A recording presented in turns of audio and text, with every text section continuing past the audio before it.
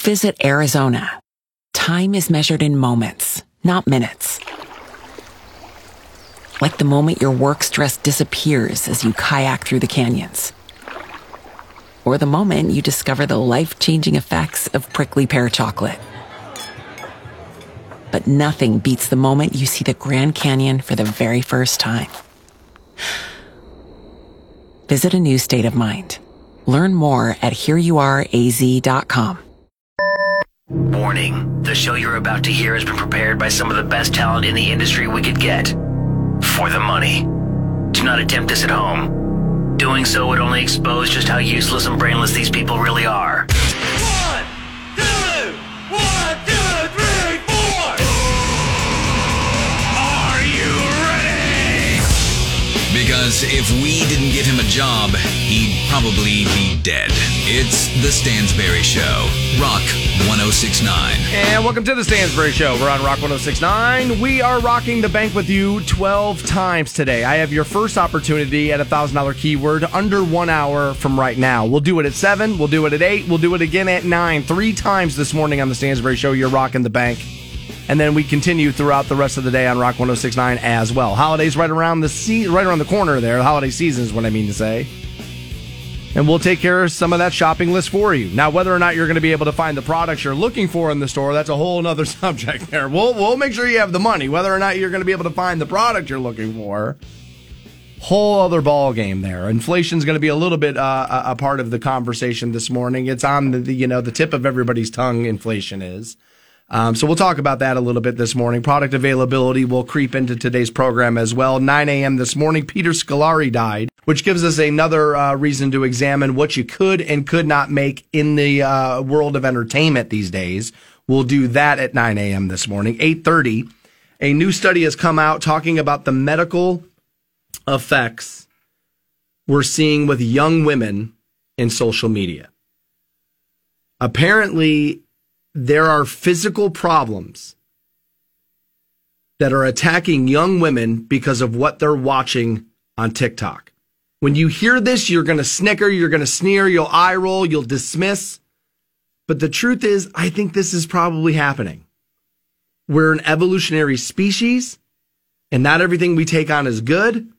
And so at 8:30, I'll let you know what some doctors are worried about, what the medical effects of young women watching social media TikTok videos and what's happening to their bodies because of it. We mimic what we see. We shouldn't be shocked by this. At 8:30, we'll talk about it. I'm going to talk to Scott from winningfornextyear.com. We'll do that at 8. Obviously, the Browns didn't play yesterday. Got a big game coming up Sunday. You got the Steelers. Baker's still in limbo there. Coaches aren't ruling him out. They're not ruling him out. Shoulder's not great. They're not ruling him out. He himself is saying, well, we may have to look at, surgery now. They say surgery's inevitable. It's about when do you do it? Do you shut him down now? Let him do it now. Make sure you're totally ready to go for next year, or can he play through it? We'll talk about that with Scott a little bit at 8. Also, Evan Mobley. It looks like the Cavs got a baller. It looks like the Cavs got a draft pick that is working out. It looks like it's working out. And that would be good. That would be good. We had Kyrie Irving, and he didn't really do much. Then you bring LeBron back, and it's like, oh, look at this. These two guys, this might be all right. Sure enough, you win a title. They both can't wait to get out of here. So they leave, and you're back in no man's land. Colin Sexton gave us a little bit of hope, a little bit of like, oh, okay, maybe. It looks like this Evan Mobley kid might be the real deal. We'll talk to Scott about that coming up at 8. And yeah, probably going to have to talk about that Cincinnati Bengals game just a bit. Joe Burrow goes absolutely nuts yesterday, gets the Bengals a 41-17 win over the Ravens. Super Bowl favorite, the Ravens. Look at your division right now. It's pretty special. Pretty tough out there. Look, the Browns are a good team. Ravens are pretty good. And it looks like Cincinnati's getting better by the day. Steelers, when they get their quarterback, they'll figure it out. Ben's just at the end of it. We know that. It's time to ride off in the sunset probably this year. Okay, fine. I don't think the rest of the team is necessarily an abysmal dumpster fire. I don't think the franchise is a mess. I think they just got an aging quarterback. We'll talk to Scott about all of that. Again, Burrow yesterday. Let's just look at it. 23 of 38, 416 yards, 3 touchdowns, and 1 interception. You'll excuse the interception there. By the way, Jamar Chase is wide receiver, 201 yards, 1 TD, and 8 receptions. Nobody's telling Joe Burrow, don't throw to your damn wide receiver. Ain't nobody telling Joe Burrow that. What else do we got on the program today? Oh, fluid bonding. You've had sex. I know you have. Most of you have children. Are you ready to try fluid bonding? This is weird. I'm a pretty kinky dude. I'm into some weird stuff. You know what I mean? I've said I got things on my web browser that would make you blush. That make like, geez, dude, that guy's out there, right? Fluid bonding is one of these things at 7:30. I gotta be honest with you. I read this yesterday morning. I was up here at the radio station and I was like, man, it is Sunday morning at like 8 a.m. I don't know if my brain is ready for fluid bonding this early in the morning, but I'll tell you about it coming up 7:30. I don't know. I don't really have a dog in the fight. My dad was a little bit of a Massillon fan. His family was from New Philly out that way. I mean, he grew up in Maple Heights, played football at Maple Heights. I don't know what the hell he was a Massillon fan for, but he kind of was, a little bit. He kind of had that in him a little bit. And we used to hear about it a lot when we were kids. I don't know why, but he would tell us about it for some reason. And, he would be into that. And so when I first moved here, I was like, all right. I was like, he was into this a little, like maybe, maybe I'll go that way. And then, we kind of had a run in there. And so I was like, back to the middle of the fence we go, back to straddle on the fence we go. And so like, I don't necessarily have a dog in the fight. But I, as I work on Canton's rock station, I was reminding everybody of that on Friday because we kept going here a little bit. And like I said, with the coaching change this year and the drama that squad has been through and those players have been through, and what gets lost in the shuffle there a little, or what can at least, is you talk controversy and should this go on and should that not go on, and what gets lost is those are sophomores, for crying out loud. You know what I mean? These aren't even college-aged men. These are, literally, we're talking about sophomores and juniors there. And so, yeah, I kind of want to watch that program come back. I do. After everything they've been through, the history of it, I would love to see that. But congratulations there, obviously. Yeah, let's give them a little bit more. Well, you know what we should really do. If we're gonna pay tribute to the Tigers appropriately, what you really do here is you got to give them this one, right? This is how you pay tribute.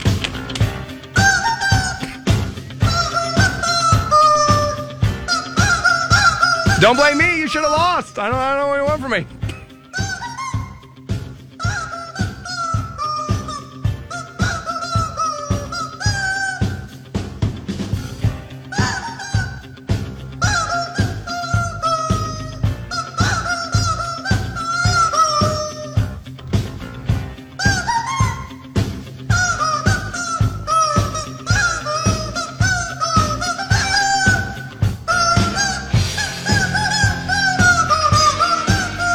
Sorry, man. I needed it on a Monday. I did.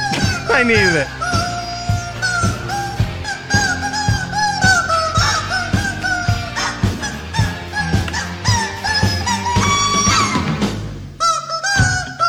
Oh, my God. Keeping with the rivalry narrative, going to my Twitter, at Stansbury Show, my buddy Donnie sent me these. A couple of photos from the game. First of all, he says, I believe the Tigers have won 10 out of the last 11 meetings. He's like, and Stansbury, look at these photos. Look at the Massillon side of the stadium. Packed. You can't get another person in there. Now look on their side. It's empty. Their fans don't even show up. Like, jeez, that does not look good. Sam and I talked about that a little bit on Friday overall. When you start talking high school games, that stadium feels a little big for it. Like you can almost lose focus of what it is you're there to see. I went to McKinley Glen Oak there. And it was like, man, this feels like the Roman Colosseum, and Maximus isn't grown yet. Like it felt like a little like that. Like it's almost too big. I'm sure as a player it feels special and it feels cool, but that's a lot to ask for people to. Although when one side's packed full of black and orange and the other side's not all that packed at all. Yeah, doesn't this drive home what I'm always saying though? That fans like winners, right? Like. All right, Massillon fans, don't get too pissy here. But the truth of the matter is some of you are diehards and would go down with the ship. And if they were losing 9 games in a row, you'd still be there. You'd have your popcorn and you'd be talking about the old days. And 72, we were, I don't know, whatever the hell it is people say, right? And you'd be in there. But the bulk of people there on Saturday wouldn't. You know that. Fans like winners. This is the Ohio State argument. Do you know what the attendance was after they lost that game to Rutgers? It was like nothing. And like, honestly, dude, you could, like, they were scalping tickets for like $20 on the side of the road. It was crazy. Like, that's what happens. Fans like winning. Fanatics, like real fans, like the team. Casuals like the winning. And so if you stopped being as dominant, like let's say your coach gets a better job, which isn't necessarily all that unlikely. He's pretty good, and there's a lot of schools out there. And so somebody could call him and be like, yo, man, like we get Massillon's got all the history, but we got a little bit of this money. You want to come over here and do this? And they yank him out of here. And now you're scrambling. And you have to find some guy in the first year it don't go great. Are your stands packed by the end of that season? My guess is no. People like winners. That's what they're there to see. People don't want to ride it out. Like, that's not, I mean, dude, if people like to ride out tough times, divorce wouldn't be what it is. 6-9. Welcome back to the Stansbury Show on Rock 106.9. Just under 20 minutes from now, your first keyword that's worth $1,000. You realize Christmas 2 months from this very day. 2 months from today. You know, I will parade around this studio like a pompous ass when I'm right. I do it all the time. Too often, maybe. And I always say, so when I get it wrong, I try to lay bare and go, yeah, kind of bone that one. And I've admitted this before, but I think I'm going to do it until the year's over. I think one of the things I kept saying last year is, God, everybody's talking about how long 2020 is. 2021 is going to be worse. My theory was like the fallout's usually worse than than the thing that's happening. And I guess you can make the case maybe here, there, or anywhere. Yeah, this might be worse. That might be worse. But what I will say is this year doesn't feel as long as 2020 did. Nowhere near. 2020 did feel like a monster year. It did. It felt like a marathon. 2021 is not necessarily enjoyable or anything. And there's plenty of things out there that are like, dude, still, or this is still going on, or man, we still can't get people on round Earth, huh? And like all that stuff, right? Like, right? There's all that stuff out there. But 2021 feels fast. Now, maybe that's about how long 20 felt. Maybe that's what that is. But I kept saying, oh, I don't know, man. I think 2021 is going to feel longer. It's going to be longer. It's going to be all that. And turns out, I was dead wrong on that one. At least for me. Maybe it might be different for you. You know what I mean? Days fly by, years fly by, different for people. This year, man, I blinked and it's over. Like I literally said to somebody Saturday, we were out golfing. And one of the things we were talking about was how good of shape the course was in for that late of the year. And so then you start thinking about where you are in the calendar year. And I was like, God damn, dude, it's almost November. And like this course is in great shape for damn near November. And I was like, man, it's almost November, which means the year's almost over. And it hit me again. It was like, man, you dug your heels in a lot in 20, man. You kept getting on that big I'm right soapbox so many times last year. I'm so right. Look how right I am. I'm so right. Turns out, man, I was not right about that one. Christmas is 2 months from today. You know what Christmas is? Expensive. And that's why at 7 o'clock, we'll rock the bank, give you $1,000. This story is money related as well. I've heard people tell me this before. This is America. There's no excuse to be broke. And I think is very dismissive of how hard and expensive life in America can be occasionally. But the point usually is that there's a path to money everywhere. There's a 17-year-old girl in North Canton that has 300,000 TikTok followers. She's making money. You don't have no idea who she is. But 300,000 people on TikTok do know who she is. And she's making money. I don't know how much. And will she be able to make a career out of that 30, 40 years like what you've done working? No. But will she make more than enough money to not have to work 30 or 40 years? That's out there. Is it a guarantee for her? No, but it's out there. I remember when dog walking became a thing. People were like, geez, people are broke when you could be a dog walker? And then there became pet therapists and all this other stuff. And I remember my dad was always in the wrong line of work. You know what I mean? Anytime my dad saw something crazy, he was always like, I'm in the wrong line of work. And I kept telling him, well, you are. There's no money in Jesus. He was a minister for any of you that don't know. Yeah, Dad, there's no money in Jesus unless you're a crook. Like, unless you want to be a God's honest guy, like, dude, just be a crook. And then there'll be some money in that. There's no money in Jesus. People don't care enough. There ain't no money in that. And dude, unless Jesus, shows up on Star Search tomorrow or American Idol, like nobody's going to care. There ain't no money in that. No money in that. And another way people make money in this country is by lawsuit and by frivolous lawsuit. And I bet if you thought hard about it, long about it, somewhere in your life, if you felt like being what is referred to now as a Karen, you may have had a case for a frivolous lawsuit that may have gotten you paid out a little bit. And this woman now claims she has hers against Kellogg's and Pop-Tarts. This is pretty insane to me.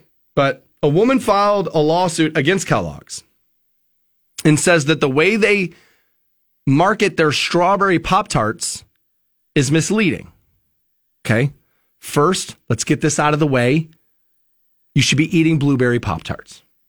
Anytime blueberry is the option, that's the option you go with. That's just a me thing. Blueberry Pop-Tarts there. Personally there, right?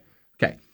She, though, New York resident Elizabeth Russet, is suing breakfast food giant Kellogg's, claiming that the fruit filling in Kellogg's whole grain frosted strawberry toaster pastries is in fact not strawberries, but mostly other fruit. TMZ pulled the lawsuit, and it says the nutrition label that's in question actually shows that the Pop-Tarts are heavier in some other fruits like pears and apples than strawberries. So she took issue with this and is now suing. She insists it's not enough to provide the berry's nutritional benefits, let alone a strawberry taste, meaning they're not using enough strawberry there. Well, okay. My guess is dismissed pretty easily or paid a small sum to stop being a nuisance, stop being a fly at the barbecue of Kellogg's, right? My guess is small settlement or dismissed pretty easily. One of the things I would hope a reasonable judge is going to say is nobody goes to Pop-Tarts for nutritional value. We all know. Anytime the word, okay, here's a good rule of thumb. Anytime the word frosted is used, my guess is we can throw nutritional value out the window on that one. And we all eat the frosted Pop-Tart, right? Like the dry topped Pop-Tart is literally for serial murderers, right? Like that's what we should feed people when we want them to tell us stuff they don't want to tell us. You just eat this brick of sand. There's a half of a pear in there. And then like that, like those are not good. So you need the frosted Pop-Tart. She now says that the damages, she wants to be paid out $5 million. And on top of that, wants to see Pop-Tarts labeled more accurately. See, that's where I think you lose. That's where I think you lose the lawsuit right there. That's what they're going to do. You know what? We concede. We'll figure out the packaging. Because what most people don't take the time to do is read fine print on packaging. So what they're going to do is make a concession, find a way to fine print this, and put the product back on the shelf. Because people like me just want to walk down the aisle, see strawberry, pull the box, put it in the cart, and hand it to our kid. That's what we want to do. That's what most people want to do. That's why if you were going to file a lawsuit like this, I would never lie and say it's about making sure nobody else gets duped by the pears and strawberry Pop-Tarts. I would, first of all, let's stop pretending we think that other people care about other people. We don't, right? So like just throw that to the side. We care about the $5 million. So just be honest about it. Don't give them an out. Because then now what they can do is go, oh, okay, you know what? You're right. Thanks for bringing this to our attention. You raised an interesting point. We'll change the packaging. And then what do they get? Then the viral thing on the internet will be Kellogg's changes the packaging of Pop-Tarts. Oh my God, they're changing everything around me. And back in my day, the Pop-Tart box looked like this. Blah, blah, blah. And now they got free advertising for the Pop-Tart on that. It's a vicious cycle, man. It's a vicious cycle. And that's exactly why I would never tell them, no, it's about you duping other people. Screw that, dude. If I feel like I got a card to play here, I'm playing that card, but to the end of that $5 million, which she will never get. But will a company like Kellogg's pay off like, I don't know, $200,000 to make a fly at a barbecue go away? Yeah. I've seen my company do that more than a handful of times. Welcome back to the Stansberry Show on Rock 106.9. On Instagram for you guys, Dan.Stansberry, Twitter and Facebook both at Stansberry Show. Still to come, 8 a.m. We'll talk to Scott from waitingfornextyear.com also. The medical, I guess, affects what we're seeing happen to young women who are watching too many TikTok videos. This shouldn't be all that shocking. We mimic what we see. For sure we do. We'll talk about this coming up at 8:30. Again, probably should, once an hour here. Throw out a little congratulations there. 35-13. Massillon takes care of McKinley the other day, Saturday, 2 o'clock. That's when that game kicked off. It was live on the air here at Rock 106.9. So congratulations to them. Another victory there.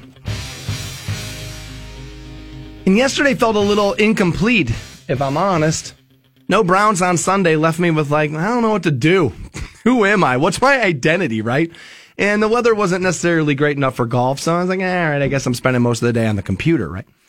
And I watched some games. I watched a little bit of that Baltimore-Cincinnati game. Pretty good there. 41 points the Bengals put up on the Ravens, who, again, everybody's trying to tell me is a Super Bowl favorite out of the AFC. And it's like, well, look, everybody has a bad game or a questionable game here, there, or wherever. But it looks like Joe Burrow might be good. It looks like he might be for real pretty good. And this division getting tougher by the day. It's impressive. And I think it's, if you're a Baker Mayfield fan, if you're in the camp of Baker Mayfield, I think you got to love that. I really do. Because if Tom Brady's considered to be the GOAT, right? I know a lot of Montana purists are going to make it about Montana. Brady's the system quarterback. Montana literally played in an offense that had a name. But okay, whatever. But Brady, he just threw 600 touchdown passes. I think the only quarterback in the league that's ever done it. Now he's played, a generation and a half. So that has something to do with it too. But one of the things people say about Brady and his run is, well, let's be honest here. He beat a bunch of good teams too, but he had a playoff bye every year because his division was a mess. The Dolphins were a mess. The Jets were a mess. They've been a mess. It's been a little bit of a mess over there. So in division, New England was basically just moonwalking over people. Now, yeah, you had to beat other great teams too. You had to beat great teams in the Super Bowl. All that, fine, yes. But that's the point. If this division gets this tough and Baker becomes what we think he can be, and he slays the AFC North Dragon, it only helps create the lore. It only helps to grease the wheels for, dare I say, induction into Canton. I think it's way early to say Baker Mayfield's going to Canton, and I think it's way early for that. But if this division becomes what a lot of people think it may already be, which is one of the tougher divisions in the NFL, and it's probably one of the tougher, I don't know if it's the toughest or not. That's a good question for Scott. We'll ask him about an hour from now. Scott's on loan from waitingfornextyear.com.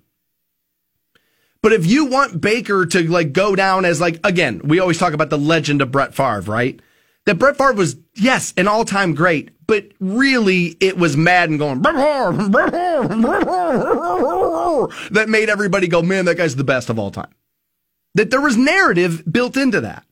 That if you would like to see Baker become that guy, and that's who he modeled his entire career after, he recreated the draft photo. The kid can't even have his own identity and whatever. But he wanted to model his entire life after Brett Favre.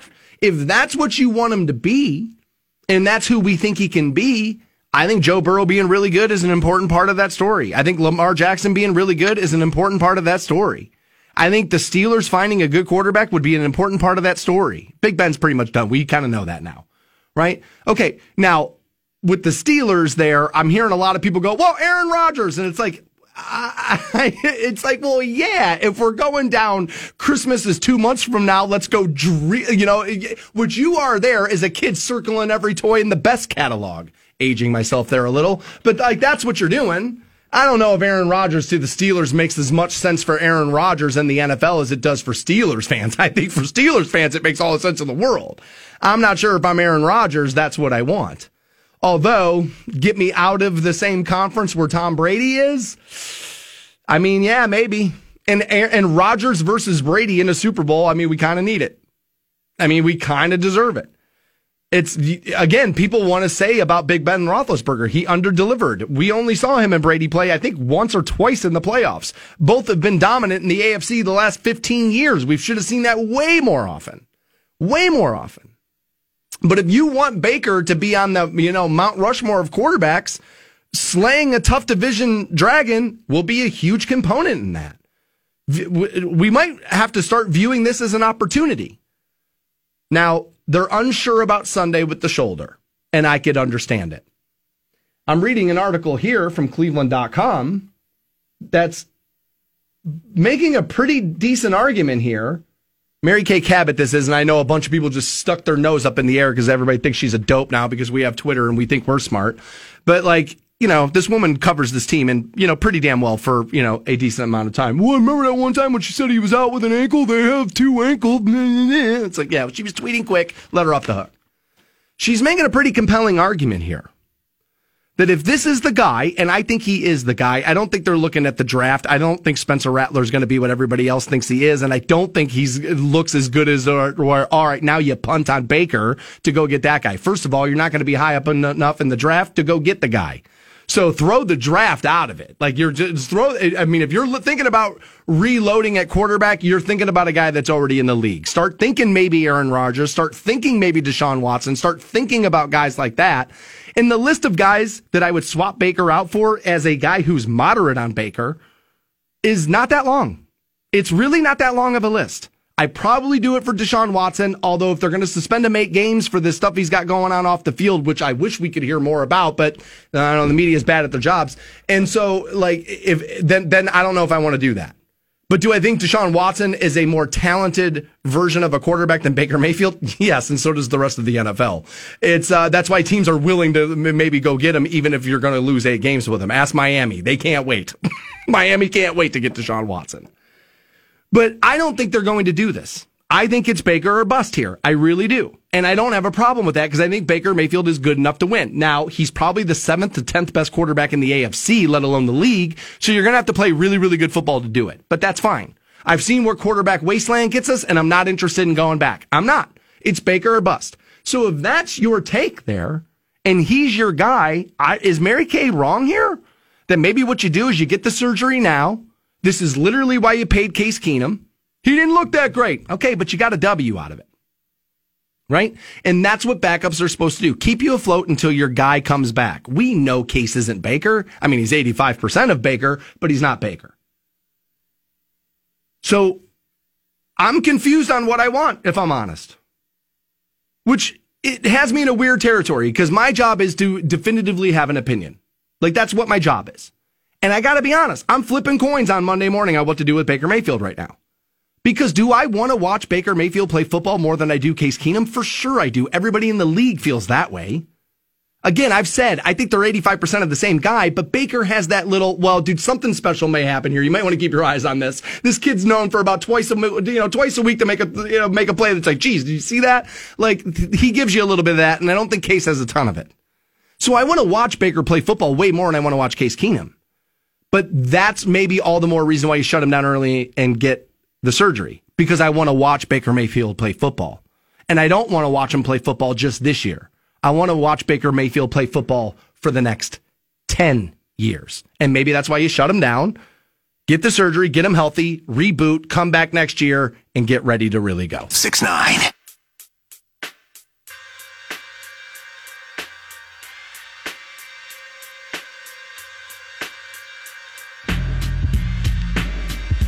Welcome back to the Stansbury Show. 2 months from this very day, Christmas morning. Want to get an early start on your shopping? $1,000 keywords up for grabs all day on Rock 106.9. I have your second at 8 a.m. We'll take care of some of that shopping list for you. Maybe all of it. We'll do that at 8. Also talk to Scott from winningfornextyear.com. I've said plenty of times in here about the sex you will have in your life that I try not to be a moralist. I have done plenty of shady things in the bedroom. I don't necessarily feel the desire to do a lot of that stuff as I age or have worked through some of my problems.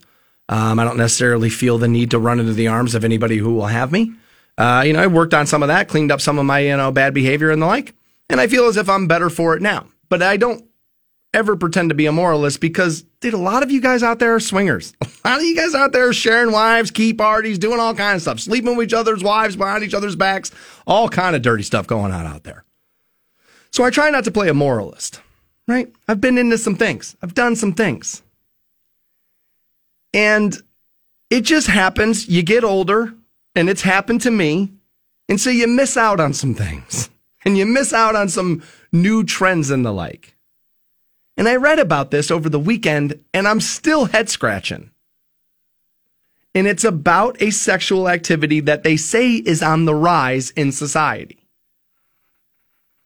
I hadn't heard about this until this weekend reading this article. I'm guessing a lot of you are going to come to it for the first time right now. So the new activity in sex that they claim is on the rise in bedrooms all over the country is a practice known as fluid bonding. Now, when I hear the word fluid in sex these days, I normally hear about it being your gender fluid, meaning, I'm kind of here, I'm kind of there, kind of in and there, everywhere, right? That's normally the where I hear the word fluid when talking sexuality.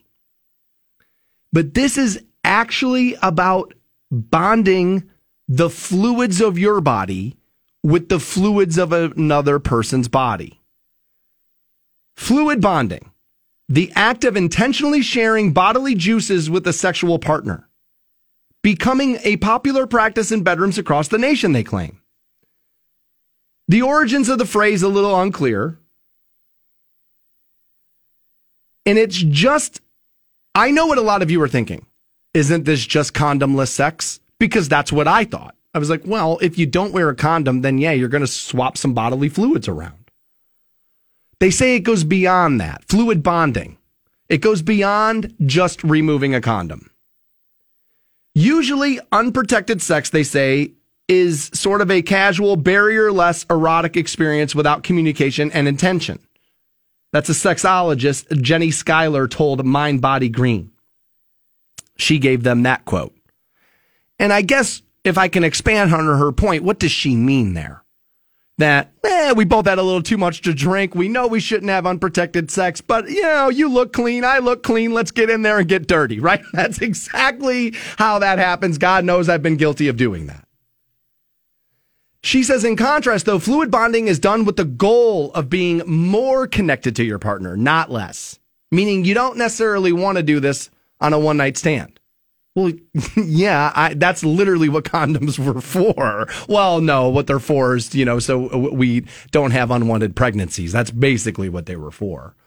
But, I wouldn't recommend unprotected sex as a single person. If you're just going to be casually sleeping with your partners, I don't think that's the best system for you.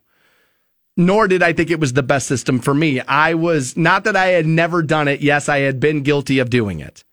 But I was pretty anal about that. Of like, nah, let's do this.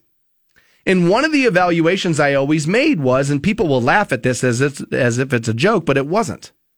Do I want to pick up a kid every other weekend at your house? And if I think to myself, oh God, no, I want nothing to do with that, then the condom goes on. Like, that's kind of how it went. It was like, nah, dude, she's fun for Friday night, but I do not want to have to point to her and be like, yeah, dude, that's my baby mama. Like, no way, bro. Like, there's 1,000 times, that thought process at a dinner I was paying for while somebody was talking to me and I wasn't listening. That's what I was thinking in my head. According to Inside Hook, fluid bonding with a partner is an active, conscious choice that revolves around consent and intent. It's a term that describes a pre-established agreement between two or more people to intentionally go without barriers. In much the same way that two friends may prick their fingers to share blood and become blood brothers, I remember doing that in my backyard, fluid bonding is supposed to signify a deep level of trust, the exact opposite of the dangerous stealthing trend. For those of you that don't know what stealthing is, this is a little bit different. I think we talked about stealthing a little bit maybe last week. You're in the act of having sex, and a man will remove the condom and then continue having sex with you. That, I believe, is the definition of stealthing, which is inappropriate. That is inappropriate. You should not do that. And by the way, my guess is here, women, and you could help me, at Stansbury Show, Facebook and Twitter, Dan.Stansbury and Instagram. But my guess is women if men can feel the difference of a condom, the reduction in sensation in wearing a condom and having sex, then isn't the flip side of that coin that women can feel the difference and sensation of an inserted penis without a condom on? I would have to imagine there's at least a little, what's that? It's like the same reason why I can't buy into some of the pornography videos I see, where it's like, oh, they blindfolded her and she doesn't know there's two of them. It's like, dude, that guy's penis is completely different than that dude's. Like, she's gonna know, like, hey, this one's about 3 inches longer. Like, she's gonna know that. Like, she didn't get duped. She got paid to put that goddamn blindfold on. Quit lying to me. You know what I mean? This is supposed to be getting me all worked up and going. Like, it doesn't. It just gets me thinking about your lack of production, you know what I mean? And your lack of, meetings beforehand to what I'll believe. I know what you're thinking. Just masturbate and don't read that far into it. I know.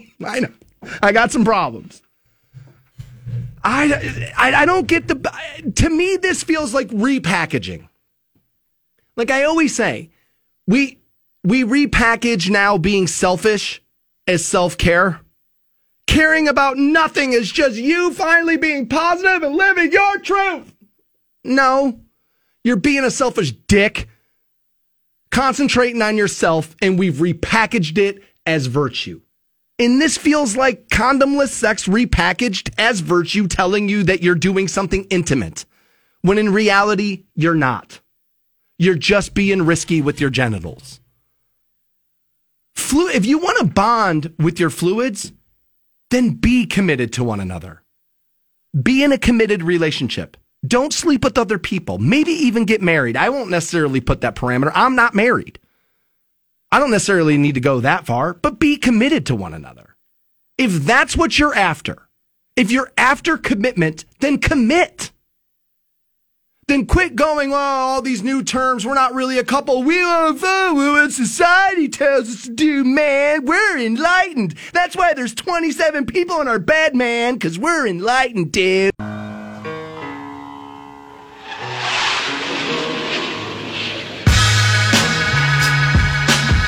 Welcome back to the Stansbury Show on Rock 106.9. 8 a.m. We'll rock the bank with you. Put $1,000 in your pocket. Christmas 2 months from this very day. I'm sure you could use $1,000. God knows I could. Might as well just send it straight to Titleist. That's where it's going. But I don't know where you'll spend yours. Most recently on the program, we've been talking about fluid bonding. And I've said, well, normally when I hear the word fluid around sexuality, it's being your fluid with your sexuality. But this is actually about swapping genital fluids while having sex. And they're calling it fluid bonding. And I don't get everybody's infatuation with rebranding today. That's a relationship. That's commitment. That's normally that's one of the benefits there of being in a committed relationship. We should probably have a responsible conversation about previous sexual history. Let's both go get tested. And let's figure out the method of safe sex moving forward. Are we going to get a vasectomy here? Or are we going to do this here? What are we going to do? That's what responsible couples should do. Right? And I would imagine that's what most of you did. Maybe not the testing part. Maybe just, I've been with them 6 months, they feel right. You know what I mean? I haven't seen the herpes medication in the cabinet. We're good. Right? Like, I know, I've been there. We've all been there. And I don't understand that this is being in a relationship that's being committed. Now, they say there's not foolproof here because your partner can cheat on you, which means you can still get sexually transmitted diseases. And of course you could. Of course you could. Let me read you the thing here. Fluid bonding, agreement between partners to practice unprotected intercourse, the exchange of sexual bodily fluids. It's an agreement made by sexual partners to no longer use protection, aka fluid bonding. It can be formed any way you prefer. Some people may fluid bond only with their nesting partners. Some close off their dynamics in order to fluid bond. Others, like myself, only fluid bond with one partner, regardless of my dynamic, meaning there may be an open relationship here. They may be swinging here. And so you only fluid. Now, that I could get if you're sending out your partner either while you're with them or in an open relationship out to like play the sexual like football field. And you're now searching for the one way in which your committed relationship could be special because you've erased the special by letting everybody bang your wife. Like if you're now I'll laugh at that because like, look, here's the thing. I've told you before, just because you desire something sexually doesn't mean it's healthy. So I know a lot of people are going to push back and be like, yeah, you don't know, you think you know everything, you dumb idiot. You know, we just gangbanged my wife yesterday and she loves it. And it's like, all right, maybe. But I worry, what I do worry, that some people, not everybody, I won't, use broad generalizations here, but what I fear is that some people in communities like that are lying to themselves about how happy they are inside that activity. And I think I've been guilty of that in my life. I've sold myself on being okay with things that I knew ultimately I wasn't, but I was like, no, man, I'm young, I'm wild, I'm happy. Just raining 8 balls of cocaine and strippers in here, man. That's definitely happiness. No, it ain't. No, it ain't. It's a happy Friday night. I'll give you that. It's a miserable Saturday afternoon. But it's a happy Friday night. So if you're looking for the one way in which you can keep your partnership special because you've erased the one way in which your relationship is supposed to be special to you, suppose sounds mean. Suppose sounds accusatory. And the truth is, I'm no doctor. I have no idea what you're supposed to do there.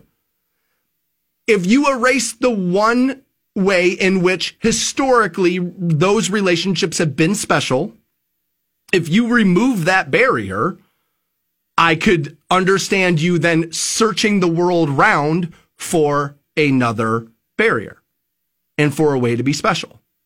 This very much feels like what I'm always talking about with religion. Everybody tells me how they don't need one, and yet everybody's running to the internet to find their religion. I'm a this, I'm a that, I'm an ist, I'm in this. I'm in this group. I'm in that group. I don't necessarily buy an organized religion, but when this country started to turn their back to it, then all of a sudden, all these, fake new age religions, all these new rebranding, all this new stuff, it all started popping out of nowhere because people needed something to belong to. People need community. They need belief. They need strength in number. And that's what this is. When in reality, you had the system. There's something about your sexual relationship that is different from every other relationship you have, and it's that commitment and the intimacy of a sexual relationship. That's what the difference is supposed to be. Suppose, there comes that word again to get me in trouble. There's a new sex term out there on the rise. Apparently, I hadn't heard about this one. We'll probably talk about this one a little bit more tomorrow morning. A sex act known as soaking, which refers to when you have penetration, but there's no thrusting. You see, so you insert and you just kind of like hang out. That's called soaking. Now, silly me, I thought the thrusting led to soaking.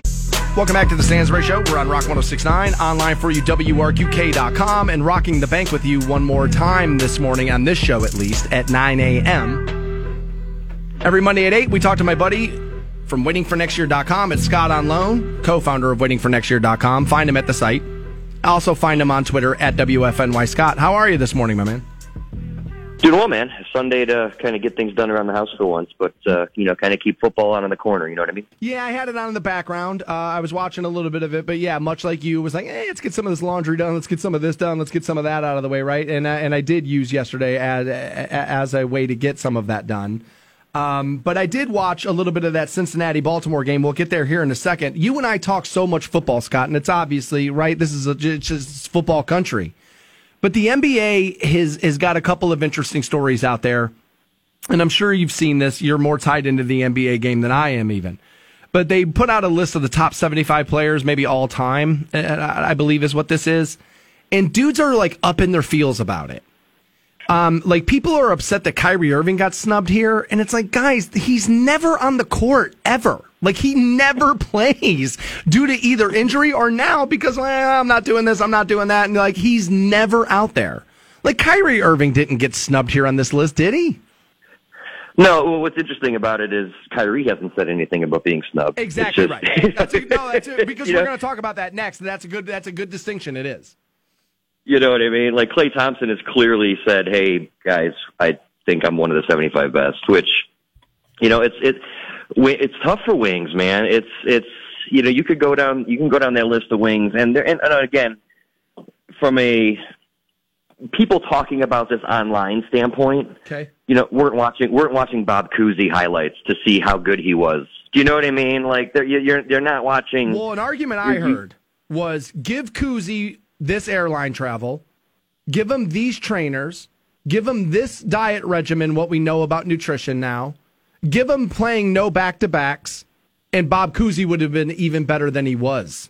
Is that some of the? That's what Chris Broussard is out there saying, which is a good point. No, it is a good point. For sure. Yeah, well, 100%. I mean, it's just a different game. But my point more so is, there's a lot of people out there who would rather randomly rip out somebody from like the 50s or 60s and replace them with somebody from today because they know who that person is. You know what I mean? And yeah, that's fair. So I think there's a little bit of recency bias for some of this stuff. I don't know why the league does this stuff, but here we are talking about it 3 weeks after the list has come out, and I think we have our answer, right? Yeah, that's why. There are some, I do think, Dwight Howard has a case to be made. But again, I don't know who you take off. And that's just it. You do have to remove somebody to put somebody on it. You do. And that's tough. And I saw the one argument that made a little bit of sense is Bill Walton, which again, I think we think of Bill Walton as the dominant UCLA center and the happy-go-lucky guy on TV, and I think we just kind of keep him around again, if we're debating between the 74th, 75th, and 76th guys on this list, I don't know if that really matters much. But yeah, the modern guys, I think, you could play need to play their careers out here. I mean, Kyrie's never on the court. Clay hasn't been on the court in 2 years. Winning championships is great, but again, in the era of super teams, is Robert Horry's not on that list. Right. Well, you know what I mean? And he's got quote unquote hashtag rings. You know what I mean? So I think some of it is just for debate purposes. So shows like this or on television, can talk about them during days where there's not much to talk about. But the Klay Thompson thing bothers me. It does, because he showed up to the Warriors facility in a jersey number 77 and said, "Hey, his teammates got him that. It was hung in his locker when he got there." Okay, so he's parading it around though, but you can tell he's in his feels about it. And I have an issue here. Yes, yeah, and they were trolling him about it. That's why he had that jersey. The thing with Klay though being bothered by it, it's not a Klay Thompson issue. It's a sports culture issue. While we were growing up, Scott, and look, the world's changed in a million ways, and I know I'm get off my lawn guy here. I know I am, right? But while we were growing up, dude, a baseball player was almost outcast because he had the balls to turn his hat around backwards. The point being is that while we were growing up, a guy saying I'm one of the best to ever do it while still in a jersey would have been seen as uncouth. And now it's these fans think it's these players keeping it 100, and I don't buy it. I'm sorry, I don't. At the end of the day, without Steph Curry and Draymond Green, is anybody thinking Klay Thompson's this good? No. They're thinking he's a damn good shooter. That's what he is. But you take him off that Warriors team and put him somewhere else, it's yeah, dude, that one guy on that team's pretty good, but that's about it. Right? He's not necessarily, it's not egregious that Klay's not on this list. He yes, talented, but benefited from the roster in which he played, no? Yeah, and I think, and honestly, if you're going to give Klay a spot, you have to, then your next guy is like Paul Pierce, right? I mean, Fair. Who has championships, who has put the career together, and I am as, anti of a Paul Pierce guy is out there, but, he has a much more complete career to this point with wins, than Klay does. So it's I don't know. I mean, these guys get upset about their Madden ratings every time it comes out. Right. You know what I mean? It's just today's athlete. You know what I mean? Just athletes. And I don't think it's going away. Okay. No, that's fair. That's fair. I do want to ask you about the Cincinnati-Baltimore game yesterday. Joe Burrow went absolutely crazy. I think it was 416 yards, 3 touchdowns, and 1 pick. You can excuse the pick when you're that dominant. Who does this say more about? Does this say more about Cincinnati on the rise, or does it say more about Baltimore's not everything as advertised, or did they just have a bad day? What was your big takeaway there yesterday? I'm gonna door number 3 this one, and it's any given Sunday, there right? You go. The Chargers and Browns put together a game for the ages. Mm-hmm. Chargers come back the next week and get their doors blown off by Baltimore. And then Baltimore comes back the next week and gets their doors blown off by Cincinnati, right? I mean, it's just, Baltimore looked like one of the best defenses in the NFL a week ago and stopping one of the best quarterbacks in the NFL. The Chargers couldn't do anything. Right, nothing. Against that Baltimore defense, and they have all the weapons in the world. But Cincinnati just had their number yesterday. And it's why, to be a Super Bowl contender or a playoff contender, you have to have it every week. Yes, there's some throwaway weeks, and you can have games like you have against Arizona, but you have to have it every week. And we talked about it last week. You asked if this Browns team was, still had a shot, and they haven't played an AFC North game yet. And this is how the AFC North is going to be. And it's going to be tough. I think the Browns fans who did the schedule game early on and said, "Oh, we'll sweep Cincinnati, we'll sweep Pittsburgh, we might split one with Baltimore." That's not going to be easy. No, it's not. I think you have at least you have Pittsburgh coming up here next week, and then you have the back-to-back coming up here with Baltimore, which not great. But yeah, I mean, the season starts now, man. It really does. It's 2 seasons. Yeah. So. No, I think good for Cincinnati. They got the quarterback right. They have the weapons. I think they were beat up for not getting an offensive lineman, but it's tough to not say Jamar Chase isn't the real deal. And so if you're gonna take a receiver 5, it better be Jamar Chase. And they hit that number. Yeah. So it worked out. But again, they play that game 10 times, Baltimore happens? Probably wins 6 of them, 7 of them, right? Probably. I think Cincinnati just got one of their 3. All right, let's talk about the Browns-Pittsburgh game just a little bit coming up on Sunday. So, just your personal thought. Is Baker out on the field Sunday or no? I think it's going to depend on the health of the tackles. And and it should, probably. I don't know how. You can't put a 75% Baker Mayfield out there with T.J. Watt licking his lips with a slap shot offensive line. I just don't know how that's a recipe for long-term success. I think, not to say they're more important, but hopefully the weapons. If it is a Case Keenum game, how is Landry's knee? How is Odell's shoulder? How is Chubb? Clearly Dearness can play, but. Those sorts of things are also important. So, but yeah, I think the Baker decision will come down to the health of the line because you can't have that Pittsburgh defensive line. Pittsburgh's beatable, very beatable. Yeah, I agree. But if it gets into a position where they could just pin their ears back and blitz Baker the entire time and make him do something, long day. I think that's how you get him hurt. Long day. Mary Kay Cabot made she laid out a pretty decent argument in Cleveland.com about if you think Baker's the future, and I do think he is. And most people in the area do think he's our guy for the foreseeable future, that if you want to watch Baker play football, maybe the best thing you could do is shut him down early, get the surgery done now, make sure he's ready to go for next year. You buy into that at all, or let's see what we got here? I mean, I have no reason to not trust this front office if they think that's the route to go. It's fair. I just don't know how they have the information they need to decide what they want to do contract-wise. And maybe they chalk it up as Baker's like, hey, I got hurt. Did this year didn't go as planned, franchise me. And let's do this again next year and see how things go. Right. I mean, maybe there's a conversation there, but I think that's what happens. We all know players don't like to be franchised. Right. So unless there's something going on behind the scenes that I'm unaware of, which there probably is. Let's be real. These guys are talking all the time. So okay. I don't know. And I'm also not. I don't know what the MRIs look like. You know what I mean? We can leave Baker out of this. You brought up an interesting point here, and I'm curious of what you think athletes overall, quarterbacks overall would think. What would a quarterback rather have?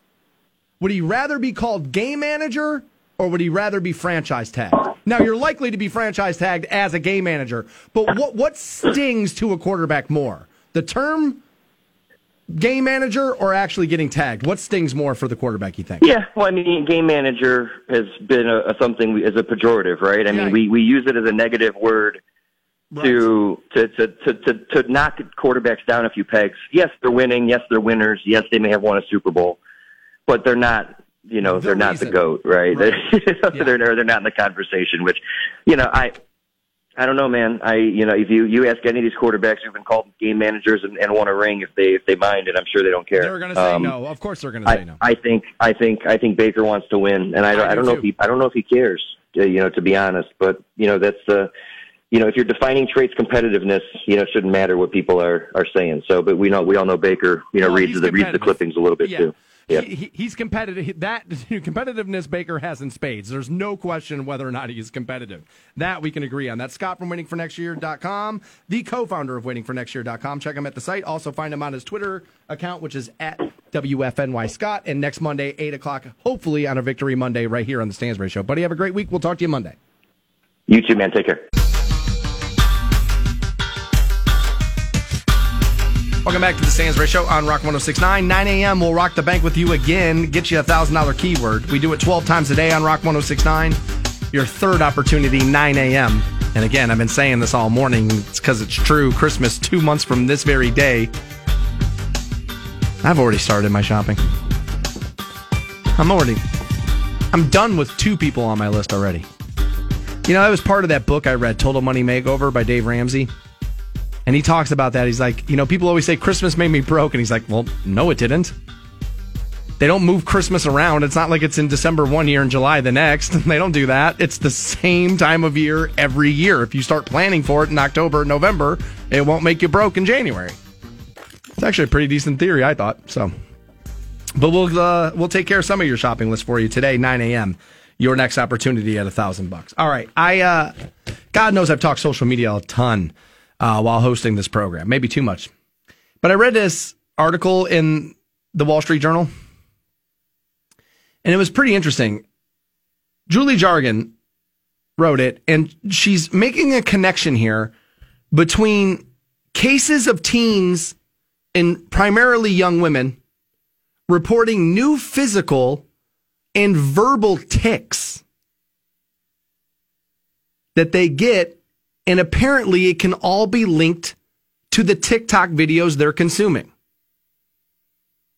According to her report and previous research, this development mostly affects young women and is heavily influenced by how often they watch TikToks from influencers who said they had Tourette syndrome. The movements are sociogenic, meaning they are developed socially, but they do have profound and real neurological effects.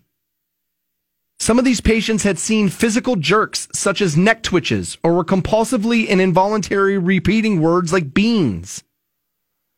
Doctors, cited in the article, noted that many of the teen girls with these tics also, came in and were then diagnosed with depression and anxiety. We know depression and anxiety rises in teens with too much social media use. We know this. I don't even think it could be debated anymore. I think it's one of those things that just even people who are just like somewhat common sense smart can look at and go, dude, I bet that's not going to be good. Right? I don't think it takes necessarily an Einstein to get that figured out. The thesis, they say, is that this pandemic, obviously, as more and more of us got more insular, started watching more things on our phone than we were even before, which, let's be honest, we were doing enough of it before. It's created a new challenge in coping mechanisms, they say. The more young people were consuming videos at TikTok, the more the algorithm fed them to their feeds, and the more videos were affecting their own psyches and then behaviors. They claim here, because we consume so much social media, and that there's not enough research done on the long-term effects, that they don't quite know how far this may go. They say it's easier to neglect the sinister consequences of social media than to stare squarely into its eyes. Yeah, I can believe that. Everybody I know with a child, and it doesn't necessarily matter the age of the child, everybody I know talks about having at least some level of fear of what may be happening to their children with the rise of tech in their hands. And yet, nobody ever sees, and I'm not on you, because I wouldn't know what to do. Nobody ever seems to know what the pushback could or should be, either one. And then furthermore, when suggested, well, maybe do this or do that, everybody just goes, oh, that's not practical. You don't understand. You don't have children. And so I don't quite know what to make of it. Kids will be kids, and they'll look to push the envelope at every turn. Even your straight A student. They look to push the envelope when they can. Also, they don't know what they don't know.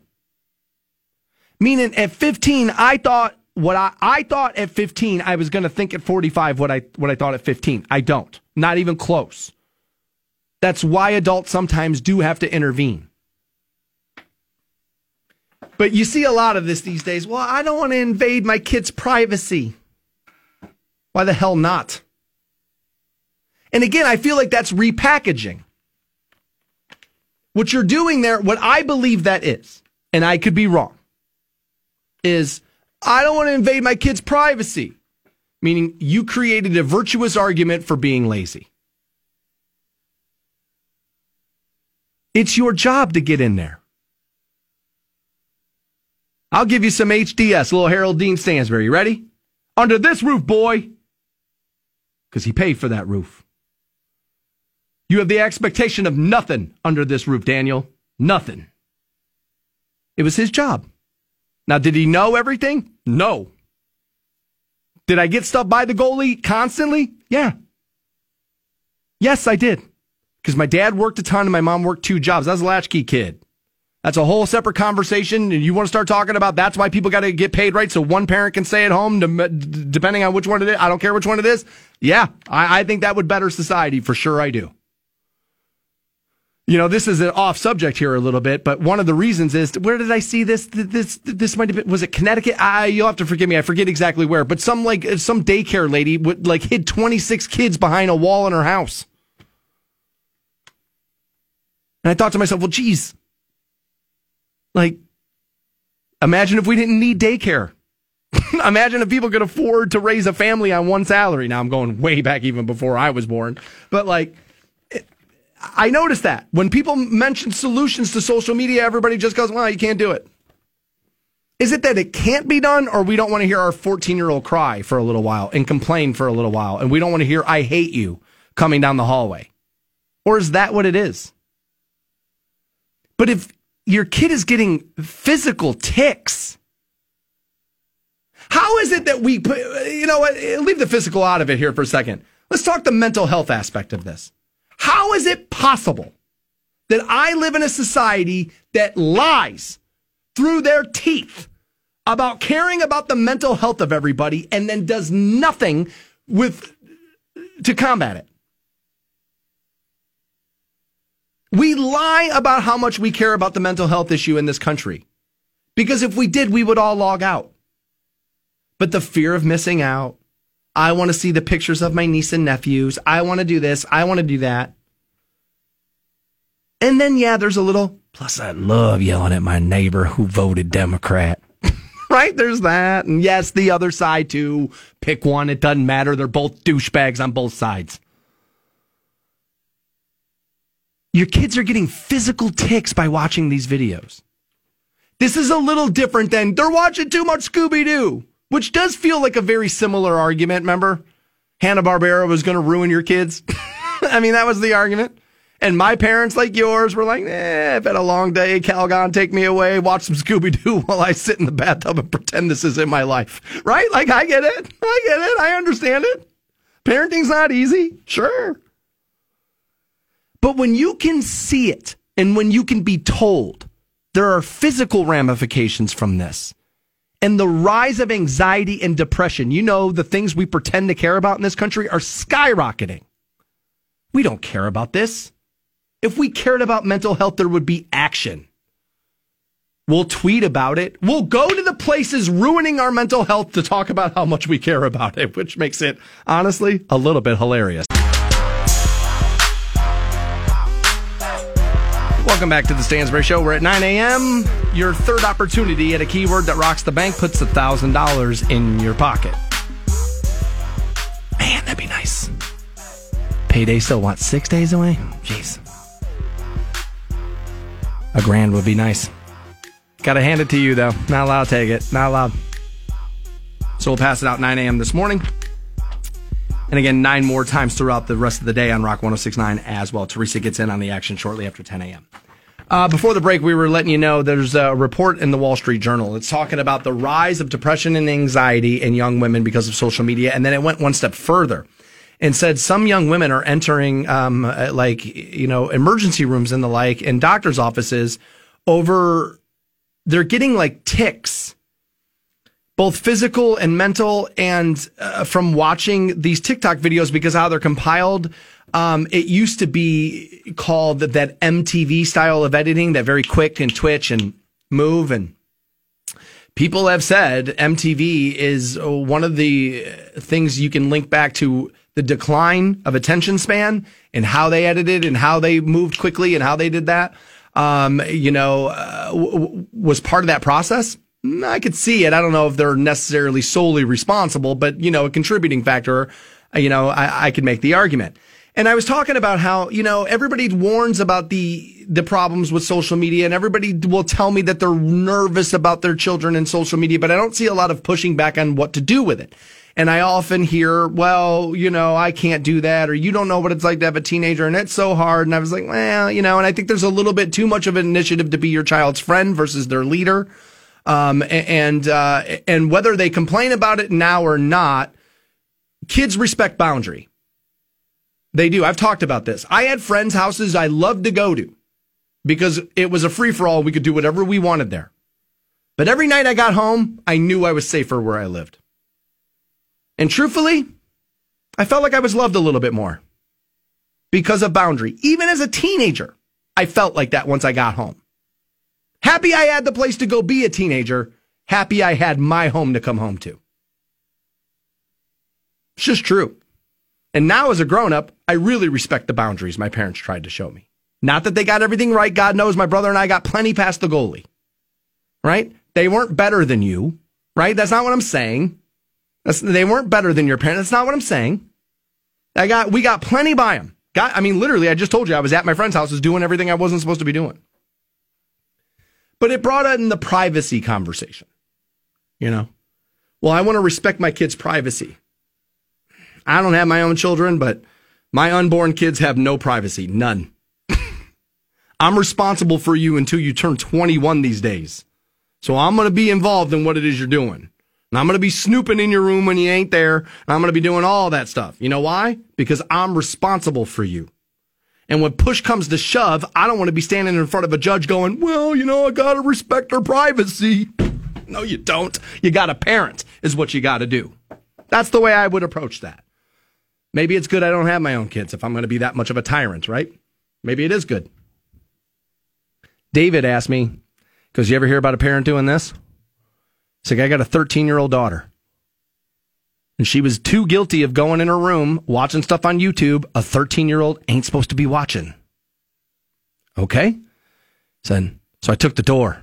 Like, yeah, dude, my dad used to take the door a lot. That was that early on, that was one of Dean's. I'll take your door. Oh, what about my privacy, Dad? And then you'd hear the garage door open, toolbox open. Next thing you know, he came up with what was needed. Door came right off the hinges. Everything was always coming back to me when I earned it. That was Harold. That was Dean. He went by Dean. That was Dean. Everything was coming back when I earned it. Like, he would always call me boy. And I would always say, quit calling me boy. I have a name. I gave you that name, boy. I'll use it when you've earned it. Where you going? My door? That's my door. I need my privacy. You'll get your privacy back when you've earned it, boy. I was always earning stuff. That was always the thing. So, Dave, yeah, I have seen that. My dad used to take the door a lot. This guy went a step further. He's like, I cut the door up. I cut it in half. He's like, I cut a big, huge hole in it. Let him know you're not getting this back. You ain't getting this back. Said I had to prove my point. He's saying his 13-year-old's learning that point. He says it's working so far. Yeah, see, my dad would have never cut the door. He would have never ruined the door. Because what my father wouldn't have wanted was to be in Home Depot bitching and swearing through his teeth about how he had to buy a new door. You know what I mean? That would have just been another thing in the long list of businesses my dad should have been in.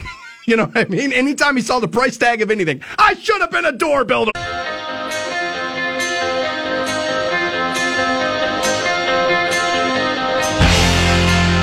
Welcome back to the Stansbury Show on Rock 106.9. Just rock the bank with you again. Teresa gets in on the action, 10 a.m. Another opportunity at $1,000 keyword. 12 times a day on Rock 106.9 it happens. Yeah, it gave you a little survivor there. Little eye of the tiger there. Obviously, they get the win Saturday, 35-13. The game was on Rock 106.9. I was told just over 10,000 in attendance. Sounds like a lot. People were like, oh, it wasn't all that heavily attended. I was like, dude, 10,000? But somebody told me this morning, like, this game has pulled 22,000 at points. Jeez. That seems like a lot. You tell people in most communities, hey, man, a high school football game is going to pull 20,000 people at it. They're going to be like, what? No, it ain't. That's a lot of people. But I heard just over 10, somewhere in the ballpark of 10, 11, somewhere in there on Saturday. And Massillon did get the win, and that's what most people thought going into the weekend would happen there. They've just been a little bit more dominant. And we talked earlier this morning about rivalry and what does it mean. I think, obviously Massillon wants to tell Canton to suck it. Like, I get it. The first event I ever worked for the radio, so this is God's honest truth. The first event, second. The second event, I had just signed on, and I went to Massillon to do the grand opening. I think it was the KFC. Like that we were doing the grand opening there. And like 3 dudes older than me all showed up in Massillon Tiger jerseys. And I went, oh yeah, this is going to be a fun place to work. Like this is going to be an interesting market. You just didn't see that a lot in Cleveland. Like the Eds Ignatius game is big. It's big. But dudes don't walk around in jerseys in it. Like they just, it's a different thing here. And I'll never forget, one of those guys said to me, he was like, I can't believe you live in that city. Talking about Canton. And he kept calling it Anton. He's like, I won't even call it. He's like, it's Anton. I won't even say Canton. It's like, Jesus. But it does bring the question of, until McKinley's a little bit more competitive, is it really a rivalry? I'm going to say no. And I was rooting for the Bulldogs here. I was. They've been through a hell of a year. Those kids went through a lot. A lot of it not necessarily their fault. They didn't ask for it. Kind of thrust it upon them. They became a national story for a hot minute. And so I've been pulling for them all year where I was like, dude, I just want them to win every game by 10. Like, just completely roll every opponent. Because I feel like they could use a little feel-good going on there. But we just know that's not where they're at yet. Got a new coach now. It'll take a little while to install the regime, get players buying in, start getting the right players to want to play. And, we'll see a little bit of that. I don't know much about that coach at McKinley, but I can tell you this. A lot of guys would have had the team pack it in on him. That's what would have happened, given this year and some of the other things. And that didn't seem to happen. I don't know if that's his doing or not, but it didn't seem like, the players were like, well, here we go again, we're all screwed now. I don't feel like they packed it in. So I think that does say something about the coach there. And I think that's interesting. And I'm hopeful that they get that whole thing turned around and it can start to be a little bit more competitive. It's a very big part of the fabric of this community. It's bigger for you than it is for me. I'm essentially a carpetbagger when you start talking this kind of stuff. Johnny come lately to it, not necessarily didn't, grow up and ingrained in it. I'm from Twinsburg. For those of you, a lot of people don't even think I'm from Ohio. They think I'm from Vegas. We're not.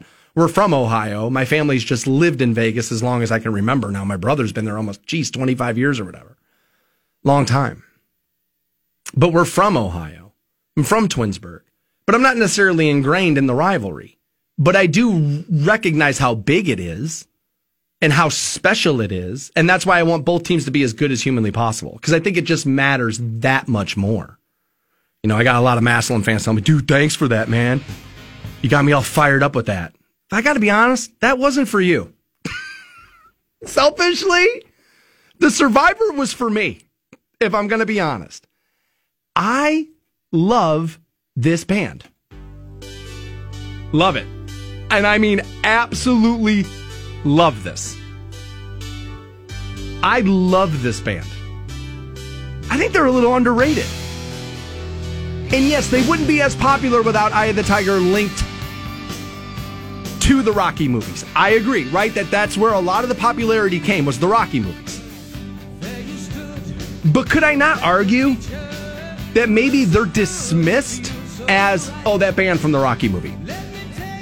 Right? Dude, High on You is amazing.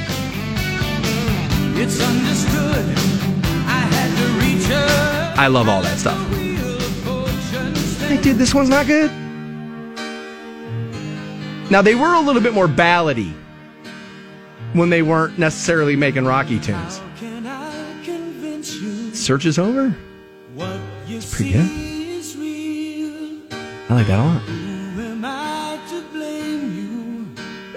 Don't be snickering at me, dudes my age. I saw you out there a couple skate. I don't want to hear about it. I don't want to hear about it. You were sitting there just waiting to be asked to go skating around the rink. Lie to me. Can't hold back? Dude, Survivor's my jams. They are. Now, again, big because of the Rocky movie in this, right? Right? Eye of the Tiger, right? All right. I think this might be the better of the two songs from the Rocky movies. Rocky 4? Dude's just running in the snow, pulling himself up in the barn? What does he say in this line? In the warrior's code, there's no surrender. His body yells stop. His spirit cries, never! I love it, dude. It's filled with 80s cheese, but Survivor's my jams. Two worlds collide, rival nations. It's a primitive clash. Winning is a frustration. I love them, dude. So yeah, I hate to be that honest about it, but Survivor wasn't for Maslin, that was for me.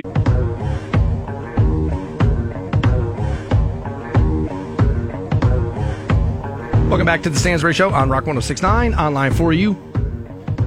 On Instagram, Dan.Stansbury, Twitter and Facebook both at Stansbury Show. Station website, WRQK.com. Teresa at 10 a.m. has another keyword worth $1,000.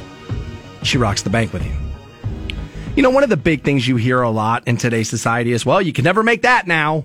I can never do that now. Man, you can't make All in the Family anymore. And then they put All in the Family and the Jeffersons back on TV for a night, based pretty much with the same jokes ever, and showed America that you can do that. And I will admit that there is obviously a push to sour people on entertainment. We're still dealing with the Dave Chappelle story. By the way, our media is still talking about that more than Afghanistan. That is a problem. They're still talking that more than inflation. That is a problem. They're still talking that even they're the ones who should be talking COVID, the media. They're talking Dave Chappelle more. That's a little bit of a problem. There is a culture war happening, and there is a war on entertainment. For sure there is. There are proud people out there who are like just proud cancelers. One of the originals has come out and said, I've gone round the bend now, where I literally used to wake up every day looking for the next person to cancel and would create and get my entire fan base whipped up in a fever and have them cancel people. And I realize now I shouldn't have been doing that. So those people are out there, but you hear it all the time. You could never make that today. And just the other day, an actor died who most people don't know his like real name, Peter Scolari. You will know Peter from Newhart. He was kind of like the Alex P. Keaton of Newhart, like the ultra-conservative sweater vest dude, right? And also from early on in Tom Hanks's career, bosom buddies. When we first moved to New York, we had a great apartment that was dirt cheap. And we found out why it was so cheap. Our friend Amy said there was a great apartment in her building. Dirt cheap, but it's a hotel for women. Okay, we made one adjustment. And they dress like women. Now these other ladies know us as Buffy and Hildegard. But they also know us as Kip and Henry, Buffy and Hildy's brothers. I am crazy about the blonde. This experience is going to make a great book. See, it's all perfectly normal. And then they use this Billy Joel song as the intro. And that was Bosom Buddies. And I've told you before, Tom Hanks wouldn't be caught dead in most things he was in the 80s and now because of the career's gone so well. But welcome to it. And yeah, there's the very easy, God, how sad is this? We lose a guy, and the only conversation that comes out of it is how we couldn't make drag TV shows today. So that alone is a little sad, where it's like, geez, dude, this guy's life, his entire body of work gets reduced to what you can't watch anymore. It's a little strange, right? But could you make bosom buddies today? I think the answer is no. We know the trans community is the hot button community right now. That's why Dave Chappelle's in trouble. Is because he keeps saying this minority group keeps leapfrogging other minority groups to the front of the class to be paid attention to first. And he has made the point, paraphrasing a little, I don't think that should happen. That there are other marginalized groups who are still waiting for wrongs to be right. And that you shouldn't jump to the front of the class. We should all understand, no, dude, these are all problems. That's essentially what Dave Chappelle's point is. He, of course, has met with some serious pushback on that because people who want to be at the front of the class don't want to have it pointed out they skip to the front of the class. Let's be honest. That's what that argument is. So could you make bosom buddies today? Well, the answer is no. But would they make a version of this today? Yes.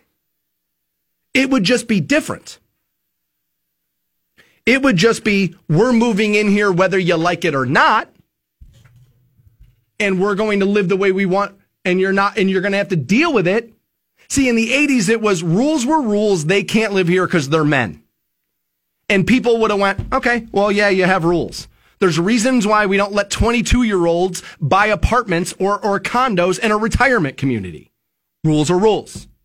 But today, this rule is rooted in bigotry. Bigotry. And then we'd be arguing about that. You could make this today. They would just make the shove it in your face version versus the campy, here's Tom Hanks in a dress version. They would make this. It would just be you and I are the dirtiest, skeeziest, slumbaggiest, awful people on the planet because we aren't trans too. That's the version they'd make today. Unless you love it, unless you scream fabulous, you're a hate-filled rage monster, which of course is not true. So could they make the same version of bosom buddies? No. But they could make a version of this. For sure they could. And see, this does kind of point out, when you start saying, can't make a joke about that, can't make a joke about that, is TV dying, as I keep hearing, or are we killing it? I keep being told TV's dying off because, well, it's an old medium. Okay, that's what everybody said about this, too. I'm in market 200 and something, making money hand over fist. The industry's just fine. This industry ain't dying. This industry's just fine, bro. If my company's willing to spend money in market 200 and change, trust me, the industry's fine. TV's not dying. We're killing it, is what we're doing.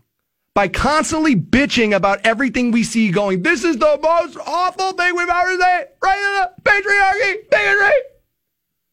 There are things that aren't great. There are. But much like George Carlin said, do you get upset at the radio? That's why there's two knobs. There used to be knobs on radios, kids. One to turn it up, one to turn it off. That's how it works. But you're seeing it here. If everything is this thing that's so serious, and oh my God, we should never joke. Oh my God. Are you joking about this? Are you minimizing my experience? Are you denying me my truth? Then you don't get entertainment. I've been saying this during the Super Bowl for the last few years. Why are the Super Bowl commercials not any good? Because you ruined comedy. Because you wake up every Monday going, this hurts now because I saw this. That's why the Super Bowl commercials are bad now. Because in comedy, somebody has to fall down. Somebody has to be the butt of the joke. The difference is that back in the day, people understood you're joking. Now, if you're willing to make a joke, it's your entire belief system, and he's a monster. Obviously, I'm going to be on the side of entertainers being able to say and do what they want to entertain. Now, I have said, I took issue with what Alex Jones said about Sandy Hook. That's crazy. That's dead kids, bro. You can't be telling people their kid didn't die. What the hell's the matter with you? If you make that argument, you better have it locked. And I mean locked. And he didn't have it locked. Not even close. So yes, there are problematic things people are doing and saying. And yes, I wish that weren't true. And I wish it wasn't out there. But explain to me how the TV and the radio is destroying everything while you hand your 13-year-old a cell phone and send them to their room with TikTok and YouTube. Bosom Buddies is destroying everything? That kind of joke telling was destroying everything? I don't think it was. I don't think it was at all. By the way, cancelers, it doesn't get any more left than Tom Hanks. Make him answer for his hatred. Make him answer for his bigotry. Right? Was willing to make fun of the trans community. Was willing to openly mock it for a paycheck. Cancel away now. Oh, no? That's not the standard? Interesting. Welcome back to the Stansbury Show. Rockin' the Bank continues all day on Rock 106.9. Teresa, shortly after 10 a.m., has another opportunity. It's $1,000. You hear a word, you text it in, you have a shot at $1,000. I mean, it's almost foolish not to do it. I mean, especially since we tell you exactly when it's going to happen. Seems pretty crazy. God, I could use $1,000. Nah, just have to send it straight to Titleist. I mean, you might as well just send it straight there. That's where it's going. Hey, buddy, I'd like to spend $1,000 on these, and I'm guessing by July I throw half of them in the woods again. Yeah, send them to the house. Let's see what we get. Man, I'm insane. Looking ahead tomorrow's program? Sure, why not? I can tell you, New Tour Tuesday, I'll have New Mount Westmore, which is like a rap supergroup. That song's called Big Subwoofer. I don't have that in the system as of yet to play a snippet, but I will have new Slash featuring Miles Kennedy and the Conspirators. And I like Slash with Miles Kennedy. I think those albums are really, really good, and I don't think get enough credit. New one, River is Rising. We'll play you that. I don't know who's going to round out the third there for New Tour Tuesday. A little Slash.